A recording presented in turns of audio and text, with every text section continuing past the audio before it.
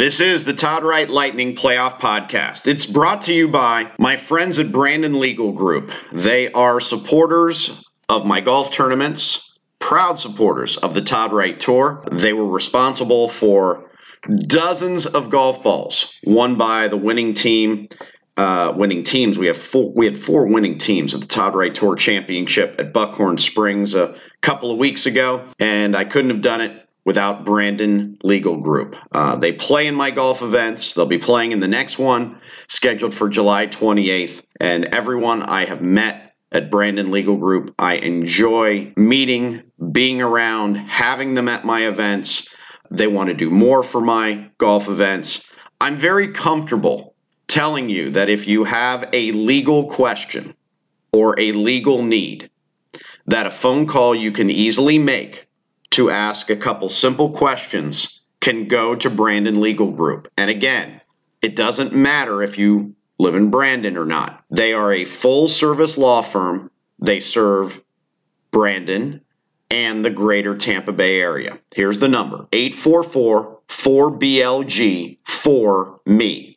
844-4BLG-4ME. I can imagine that when you have a legal need and you don't know where to turn, you're a little nervous about making that initial call. I don't think you'll have any issue talking to Brandon Legal Group. Based on my dealings with them for golf tournament purposes, I've gotten to know people in the office, and it can be as simple as use me as an icebreaker.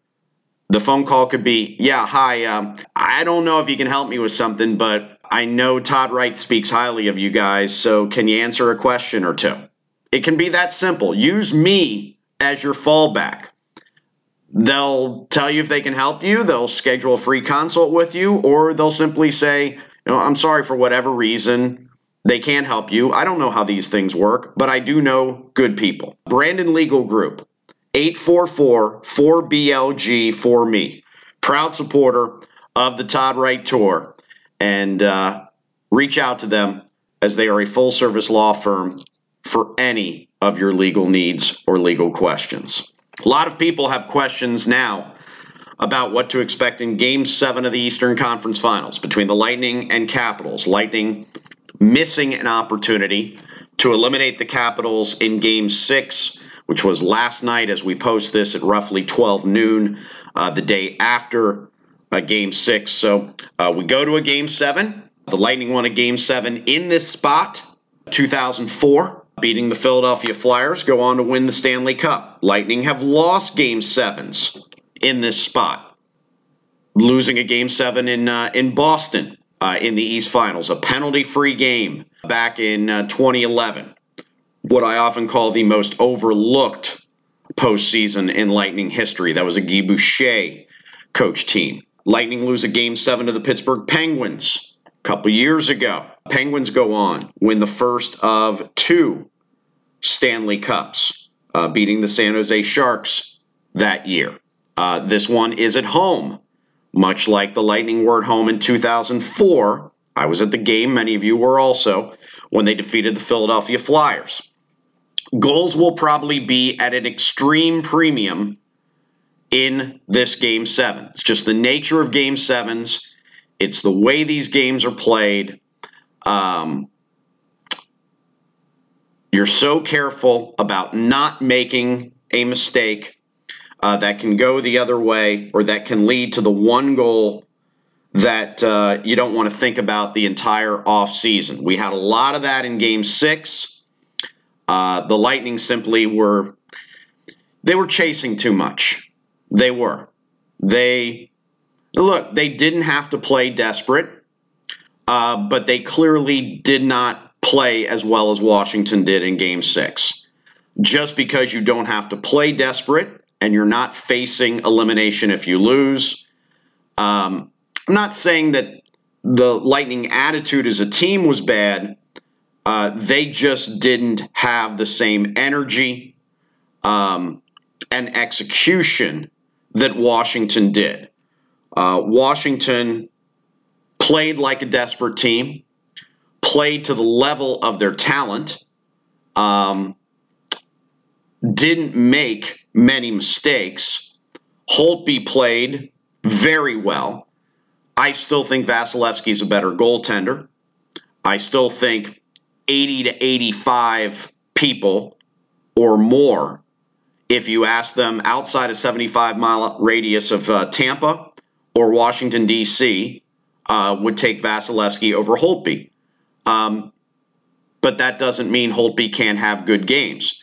I don't necessarily think he outplayed Vasilevsky. I just think his team played better in front of him because Vasilevsky clearly had much more work. And we've seen this second and third period of Game 5. What was the game where the Lightning went 21 minutes without a shot on net? Was that Game 5? Game 4? Vasi's been seeing a lot of work. It wasn't a good game for, look, it's easy to look on the offensive end and say, well, he didn't score. Nobody scored. Okay? Nobody scored. So let's just look in other areas. It wasn't necessarily a good game for the Lightning defensemen overall. Now, on a lot of the Ovechkin shifts, Ovechkin was shadowed. For as much as he was doing out there and as active as he wasn't the guy that won Washington this game. You know, he was the guy who nearly sent Game 5 to overtime, but it wasn't. Ovechkin may have set the tone, if you want to look at it that way. But I don't look at Game 6 and say, well, yeah, I mean, Ovechkin won it. No, he played great. But he didn't put pucks in the net that won the game for Washington. Oshie did on the power play. And if you're a Lightning fan saying, well, that shouldn't have been a penalty. Yeah, you know what? You're right. But think back to some other Lightning power play goals earlier in this series where Caps didn't necessarily commit a penalty, and just bite your tongue on that. You do. You bite your tongue on that. So Oshie scores. Oshie's a really talented guy. You know, he's one of those guys that when the Caps added him in recent years, I even thought, well, they're adding the right people to try to get over the hump. He's one of those guys. So he gets the power play goal. And then the second goal that basically sealed it, which was, you know what, the second goal for Washington in Game 6 that basically sealed it was a lot like the fourth line goals scored by the Lightning in the first minute of Game 5 first period and the first minute of Game 5 second period. When you score goals like that, you just want it more. That's what it looked like in Game 5 that favored the Lightning. That's what it looked like on that second goal in Game 6.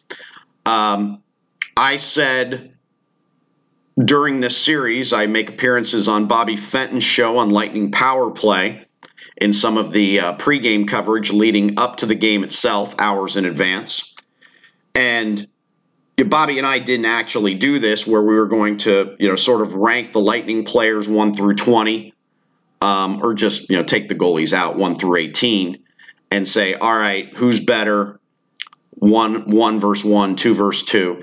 But a couple of players that I brought up to Fenton were Orlov, who had a bad Game 5, but has had a really good series overall.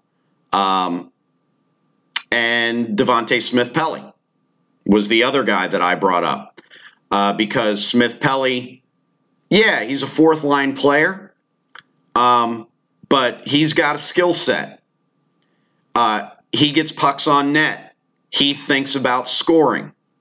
And just his jump, his energy, throughout these playoffs for the Capitals has seemed very good. And you saw that on the second goal with his hustle, with his play, his role in that goal. And obviously it makes Nikita Kucherov look bad. It was as bad a game for Nikita Kucherov as Game 3 of the Boston series was that we talked about at length here on the podcast. Most of you didn't like what I said about Stamkos, and that got most of the attention, but I singled out 91 and 86 at a time where the Lightning clearly were pushing to win that series. 91 and 86 weren't carrying their weight. And 91 and 86 stay together. John Cooper, for Game 3 of this Capitals series, switched Miller off that line, put Palat on it. But I'd say since that Game 3, that was Kucherov's worst performance. Not just on that play that produced the Caps' second goal, but a number of shifts looked bad for Kucherov, and I'm not alone in that. Now, one interesting thing in the post-game that was brought up, and again, I know a lot of you don't like the national media talking about your hockey team, but you know what? For a lot of you, can't please you. You're pissed off when the national media talks about your team, and then you're pissed off when the national media doesn't pay attention and doesn't talk about them. So honestly, don't be hypocrites. Criticize one or the other, not both. And you know who you are. That said, I like Keith Jones a lot. On the NBC and NBCSN coverage, I think Jones is as rock solid of an analyst for a particular sport as you're going to find on network television. Now, I could give you analysts for NBA with TNT and ESPN. I could give you football analysts, college and pro, same thing for the networks that cover that. Keith Jones, to me, is always worth listening to. And Keith's not trying to bring a lot of attention to himself. He's not necessarily an overly negative guy. He's very matter of fact. He's very simple in his thoughts. He made the point after Game 6 that maybe John Cooper in Game 7 goes back to Miller with 86 and 91. And I would agree that putting Palat in the top 6, yeah. If you're saying who are my top 6 offensive guys, Palat's one of them. But it hasn't really worked for Palat by putting him on that line. It might not be a good place for him. He might not be complementary to 86 and 91 with the way this series needs to be won. So I have nothing to go on that says that Cooper goes back to Miller with Kucherov and Stamkos in Game 7, whether it's to start Game 7 or within Game 7. And lines can change within a Game 7 when you get in a situation, depending on what's going on in the game, whether you're tied, you're up, you're down, where there's certain players you want on the ice more than others. You can double shift certain guys. You can put lines out there, different line combinations out there that give you what you need. Cooper will have last change in Game 7. John Cooper has always said about playoff series, he wouldn't mind, and you see how this played out this time, having the first 2 games on the road, but he never traded Game 7 in his own building. And that's also where those who early in any playoff series say a team stole the home ice advantage, I always say back to that, that's funny. Where's Game 7? Nobody steals home ice. I get what you mean, but it's bullshit. Until the NHL or the NBA or Major League Baseball, all the sports that play the best of 7s, until you can win a game in a series and actually earn the right to host Game 7 from the other team, you didn't steal anything. You didn't. The phrase won't go away, but that's always my argument against it. It's a stupid phrase. It is a sports equivalent of it is what it is. I'm not going to go any further than that. So looking ahead to Game 7, I would look for some possible changes in line combinations, whether we see them from the opening faceoff or we see within the game itself, depending on how the situation's played out. Barry Trotz did make a change within Game 5. He split up 92-8. And then sure enough, in Game 6, he was right back to having them together. So this is what coaches do. This is coaches can only do a few things at this point. You can change the goaltender, which neither coach is going to do. I thought at one point there in Game 4, Game 5, Trotz could have gone to Grubauer. He didn't, and he won't in Game 7. And I don't think he would in a potential Stanley Cup final situation. The Lightning aren't going anywhere other than Vasilevsky, barring an injury to Vasilevsky. So that's off the table. So neither coach has that card to play in Game 7. So they can do the fire and brimstone speech. They can do the positive energy thing. Trotz actually did the positive thing in the Pittsburgh series, where he was very uplifting and fist-bumping players and sort of being a cheerleader type, like a Pete Carroll type. It worked. So you can do that, or you can go X's and O's. And that's line combinations, defense pairings. Who's skating with who? Who do you have out there against the other guy? So that's what the coaches can ultimately do. All right, I will obviously be at Game 7 of Capitals Lightning. I know a lot of you will as well. By now you know the Stanley Cup Final starts on Memorial Day night, whether it involves a game in Las Vegas against the Caps or a game in Tampa Bay against the Knights. If you're wondering why the NHL is waiting until the end of Memorial Day weekend to start the Stanley Cup Finals, it speaks to television habits. And the television habits, while they are rapidly changing, and more people don't even have traditional cable to watch at home. They have Netflix, or they have Hulu, or they have Amazon. Those type things. They're dropping cable television. But if you're wondering why not play Friday night, Saturday night, Sunday night, two reasons. One, the NHL doesn't want to go up against the NBA. They just don't with the Stanley Cup Final.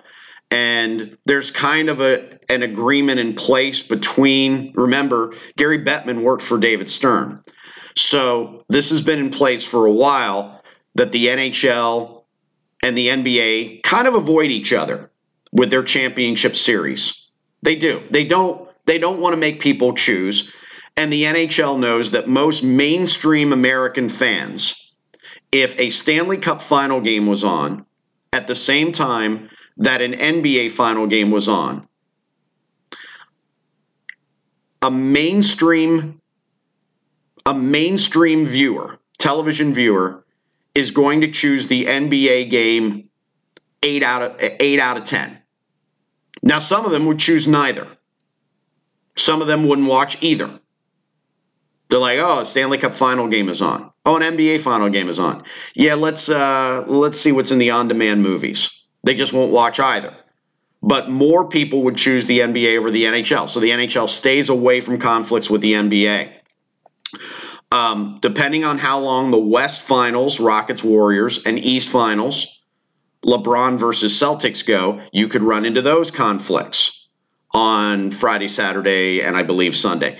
And also just, look, a lot of you probably have Memorial Day weekend plans, and they may not involve you sitting around your couch looking for something to watch on TV on Friday or Saturday night or Sunday night. Notice even Saturday Night Live wrapped up their season the Saturday before Memorial Day. People are doing other things Memorial Day weekend. By Monday night, they're back on the couch looking for something to watch before they go to bed and go back to work on Tuesday. That's the explanation I can give you why the Stanley Cup Finals, second year in a row, maybe third year in a row, start on Memorial Day night. Remember, the Todd Wright Lightning Playoff Podcast is sponsored by Brandon Legal Group, 844-4BLG-4ME. They are a full-service law firm. If you're in Brandon, terrific, call them. But if you're in Valrico, call them. If you're in Lakewood Ranch, call them. If you're in Lutz, call them. If you're in West Chase, call them. If you're in Town and Country, call them. If you're in Oldsmar, call them. I'm just thinking of all the golf courses in these various areas. That's how I know my way around Tampa Bay. Yes, they are called Brandon Legal Group. That's simply where the office is. Don't hesitate to call them no matter where you live in the greater Tampa Bay area. They are a full-service law firm. Rather than me running down all the things they can do for you, I simply tell you they are full service. And I encourage you to call them and ask your question. And if they feel it is worth a free consult, they will tell you. They will not waste your time. They are proud supporters of my golf tournaments. They participate in my golf tournaments. I met them at a charity golf event, one of the best charity golf events in Brandon for Liz's Brandon Now Angel Foundation. That's how I met these guys. I thank Liz for the opportunity to play golf with these guys and for meeting them. They do a lot for my golf tournaments, and I think if you have a legal need, they can do something for you. 844-4BLG-4ME. 844-4BLG-4ME. Brandon Legal Group, your full-service law firm. Remember to subscribe to the Todd Wright Lightning Playoff Podcast so you know when each new podcast posts. The next one will post sometime Thursday after Game 7. Win or lose, we will be there to talk about it and everything that comes out of Game 7, whether we are putting a wrap on the season or looking ahead to an odd Stanley Cup final against the expansion Vegas Golden Knights. Hey, Brian Bradley, they're not the Las Vegas Knights. You know, I'm one of these people who say to everyone in the country, don't call the Tampa Bay teams Tampa. Now, if you're referring to where they play, that's fine, unless it's the Rays who don't even play in Tampa. So for Brian Bradley to call them the Las Vegas Knights, that's not their name. Just like the name of the hockey team in Tampa is not the Tampa Lightning. It's also not the Ning. I love PTI, but I hate when the guys call them that. Okay, got that off my chest now. About Brian Bradley on that Channel 8 postgame show. Oh, by the way, one more thing from that rough Channel 8 postgame show after Game 5. When Annie Sabo showed the highlights of Vegas beating Winnipeg in Game 5 and showed the game-winning goal from Riley Smith, still amazing that the Florida Panthers basically said to Vegas, you know, if you take Riley Smith, we'll give you Jonathan Marchessault also and a fourth-round pick. No wonder the Panthers haven't sniffed a trip to the Stanley Cup Finals since 1996 with decisions like that. The most significant part of the highlight that Annie Sabo didn't show, and it was a 1-hour post-game show, they had plenty of time, was how Dustin Byfuglien whiffed on being perfectly teed up top of the circle, or actually not top of the circle, but well inside the blue line to fire a puck on net for a potential game winner, and he fanned on it, and Riley Smith went the other way, one-on-one with Hellebuck. That was cut out of the highlight and never mentioned. Come on! Show you know hockey. Show you care. Put in the research. Okay, enough on that. Subscribe to the Todd Wright Lightning Playoff Podcast, and you will know when the next one drops. And then potentially every one after that will keep going for as long as the Lightning keep playing in this postseason. Thank you very much for listening to the Todd Wright Lightning Playoff Podcast, sponsored by Brandon Legal Group. We'll talk to you after Game 7.